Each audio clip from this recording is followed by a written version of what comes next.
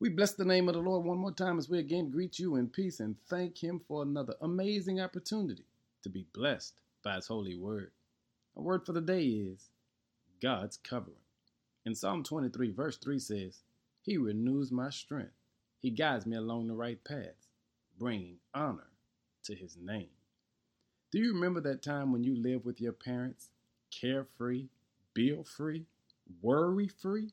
That moment when you didn't understand just how much of a covering your parents were for you, but you just couldn't wait to be on your own, to live by your own rules, to do the things that you wanted to do the way you wanted to do them, only to discover when you got on your own, you had to foot the bill. Now you have to pay the rent. You have to buy the groceries. You have to pay the insurance. You have to make sure that everything you need is provided for.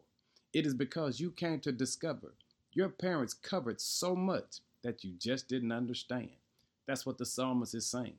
When I tried it on my own, I ran out of strength. I found out it was more difficult than I could ever understand. But my shout is that's when God reminds me that He's the one that covers me. Listen at the words of the text. He renews my strength, and He guides me along the right path. You see, the psalmist came to know his covering was in the Lord.